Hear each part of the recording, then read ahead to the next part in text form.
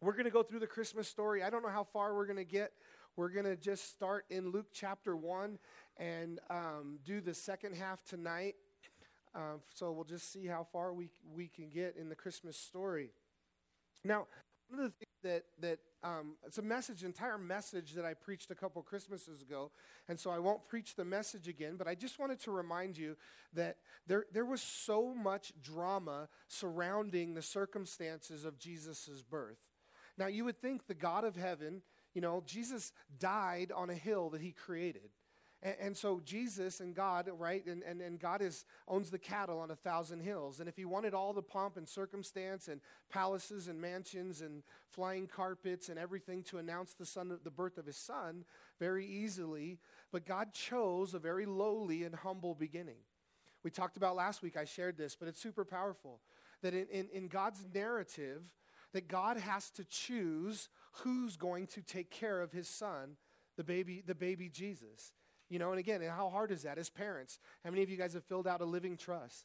And when you fill out a living trust, you have to name somebody that's going to take your kids in case something happens to you. And I remember Lydia and I, painstakingly trying to decide who would be best, who would raise our kids in the Lord, who would take care of them, who could provide for them. And, as all of us feel the same way, nobody's going to do as good a job as we're going to do ourselves.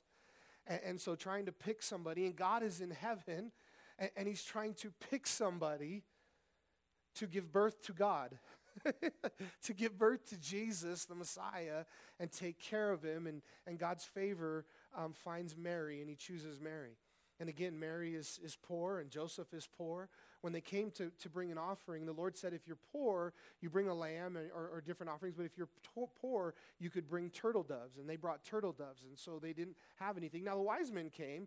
The wise men, by the way, didn't come at the birth of Jesus in the manger. So if you have the wise men in your nativity set, take your wise men and put them on the other side of the living room, because they didn't come for another 2 years, but they brought, some say, enough gold. One of the gifts they gave Jesus was gold for him to live, and so they, and even when he started his ministry, that he would have had enough to provide for his disciples and those things. But God chose Mary, a humble gal, virgin, who was poor, and then even with Mary, the entire thing was just full of drama. You would think that God would just so bless Mary that he would spare her all those things and put her in a palace and none of those things. Mary gets pregnant when she's engaged. She goes away to her cousin Elizabeth's house. She spends 6 months there. She comes back to her own village, unmarried, and is pregnant. How do you think that went for Mary? Oh, did you see Mary? She was gone for 6 months and she came home pregnant, and it wasn't Joseph. He was here, and on and on and on, and they're not married yet.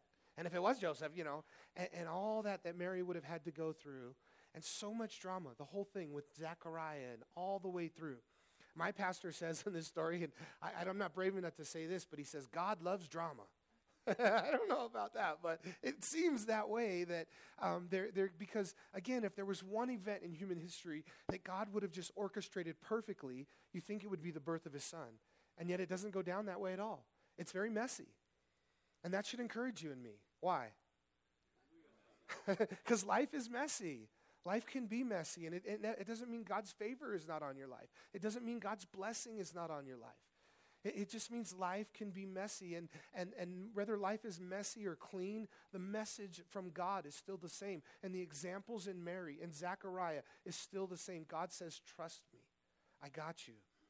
I got this.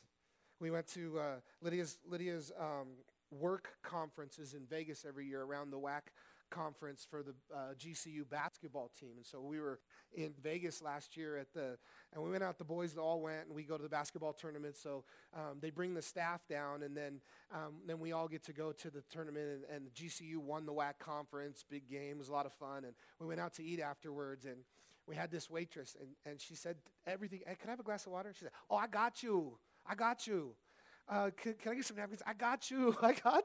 And God's got you, all right? And if you need napkins, she's got you.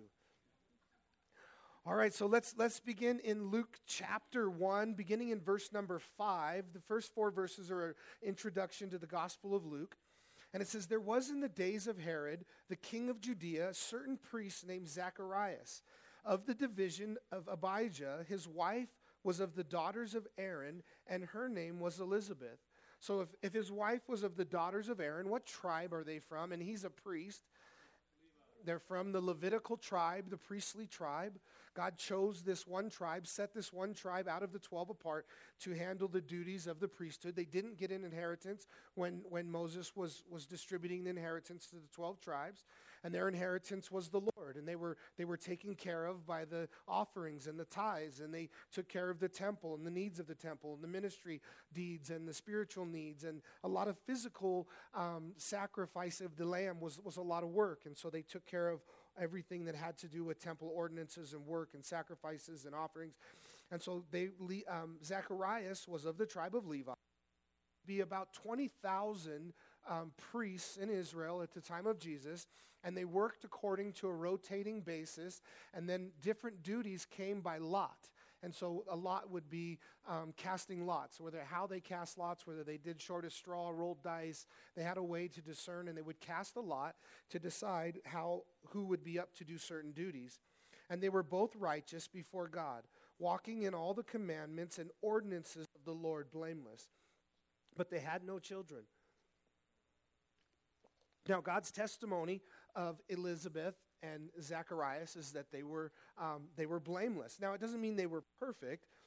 The word blameless just means that nothing could stick to them. They were above reproach. No accusations would stick. They were generally good people, and so God chose them. It says they were blameless, and they had no child because Elizabeth was barren, and they were both well advanced in years.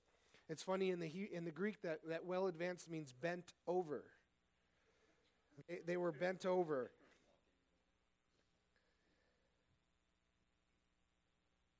So it was that while he was serving as priest before God in the order of his division, again, so according to this kind of system that the Levitical priest would go through, and it was his turn to serve in the temple, according to the custom of the priesthood, his lot fell to burn incense when he went into the temple of the Lord. And the whole multitude of the people was praying outside at the hour of incense. This is something that I constantly am reminding our church of.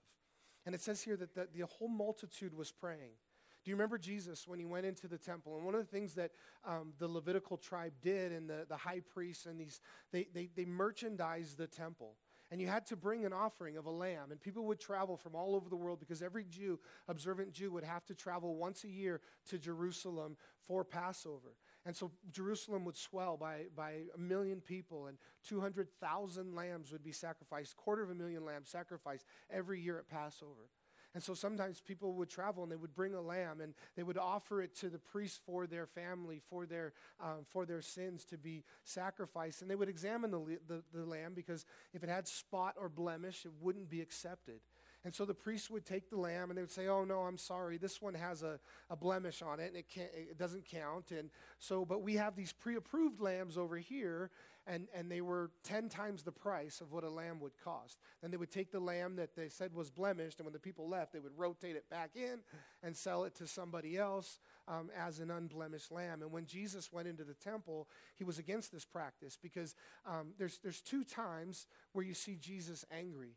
And the only time you see Jesus angry, it's for the same reason. When somebody is stopping somebody else from coming to God. When somebody is preventing somebody else from coming to the Lord, that made Jesus angry. And people were becoming bitter, and then their worship experience was not good. And so Jesus goes and he overturns the money tables and he whips them. And then what does Jesus say? He said, "My house shall be called a house of prayer, and you've made it a den of thieves." And so here we see the house of God, and the people are praying, and that was God's intention. And listen, for our house and for us as Christian people, we need to be a people who pray. And I just encourage you, as a Christ follower, it has to be a discipline of your life to grow in the Lord, to find joy, to have relationship with Jesus. Now, I encourage you to be intentional in your discipline of prayer. Where you don't just get in bed at night, and as you put your head on the pillow, you say, you start talking, and then you wake up in the morning somewhere about 10, 12 words in, you fall asleep. And it's okay to do that. Good, help yourself fall asleep that way. But being intentional about, Jesus said, and Jesus didn't say if, but in the areas of fasting and praying, he assumed that as Christ followers, these are disciplines that we would have. And he said, when you pray, go into your room, lock the door, and what you do in secret, your Father sees openly, and he'll reward you. And so, did anybody watch the movie The War Room? Such an inspiring movie for personal prayer. And there's this woman, and she's just a prayer warrior.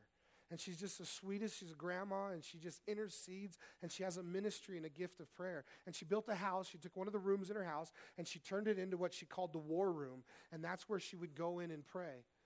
I was so inspired by the movie. We have this room under the stairways, under the stairwell downstairs. And so it's not very big, but you can't walk. I guess you could walk into it, and then the stairway starts to go down, right away. And so I cleaned it out, and I hung some literature in there, some scriptures, and a little cross. And I said, this is going to be my prayer room.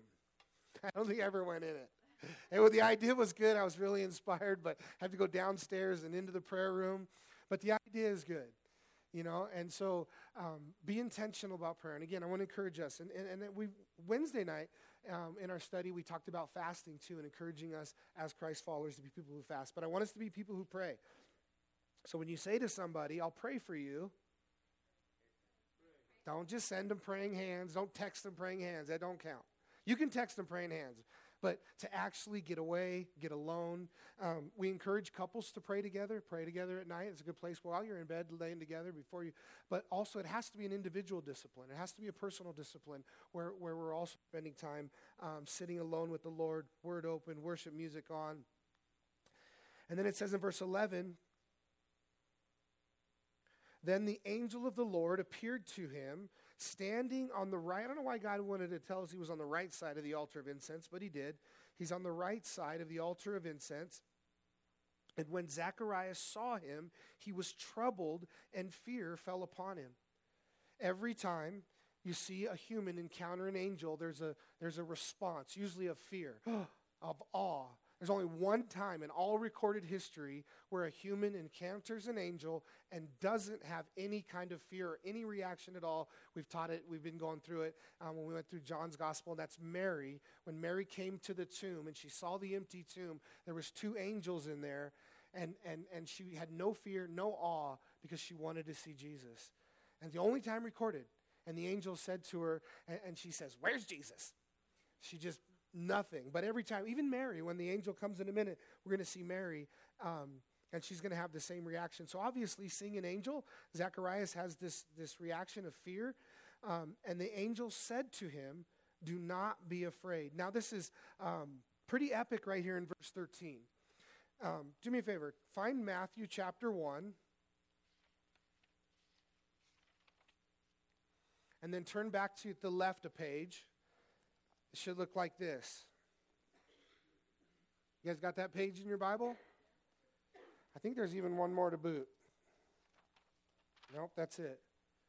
So this is the page between the Old and the New Testament.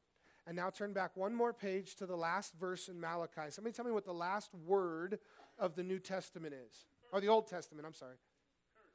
Okay, the word is curse. The last word of the Old Testament. And then in Israel's history, in that next page, as you go back to the right now, 400 years of silence. God didn't speak to Israel for 400 years.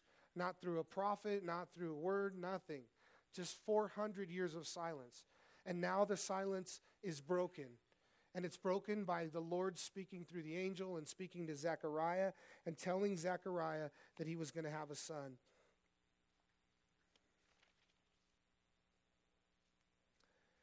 And Zacharias, your prayer is heard, and your wife Elizabeth will bear you a son, and you shall call his name John. John is, the word John means God is gracious, or God is giving.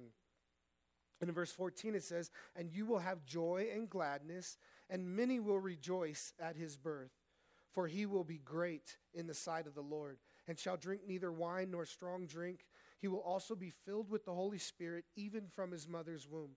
Now, in this point in the Bible narrative, the Holy Spirit had not yet been given.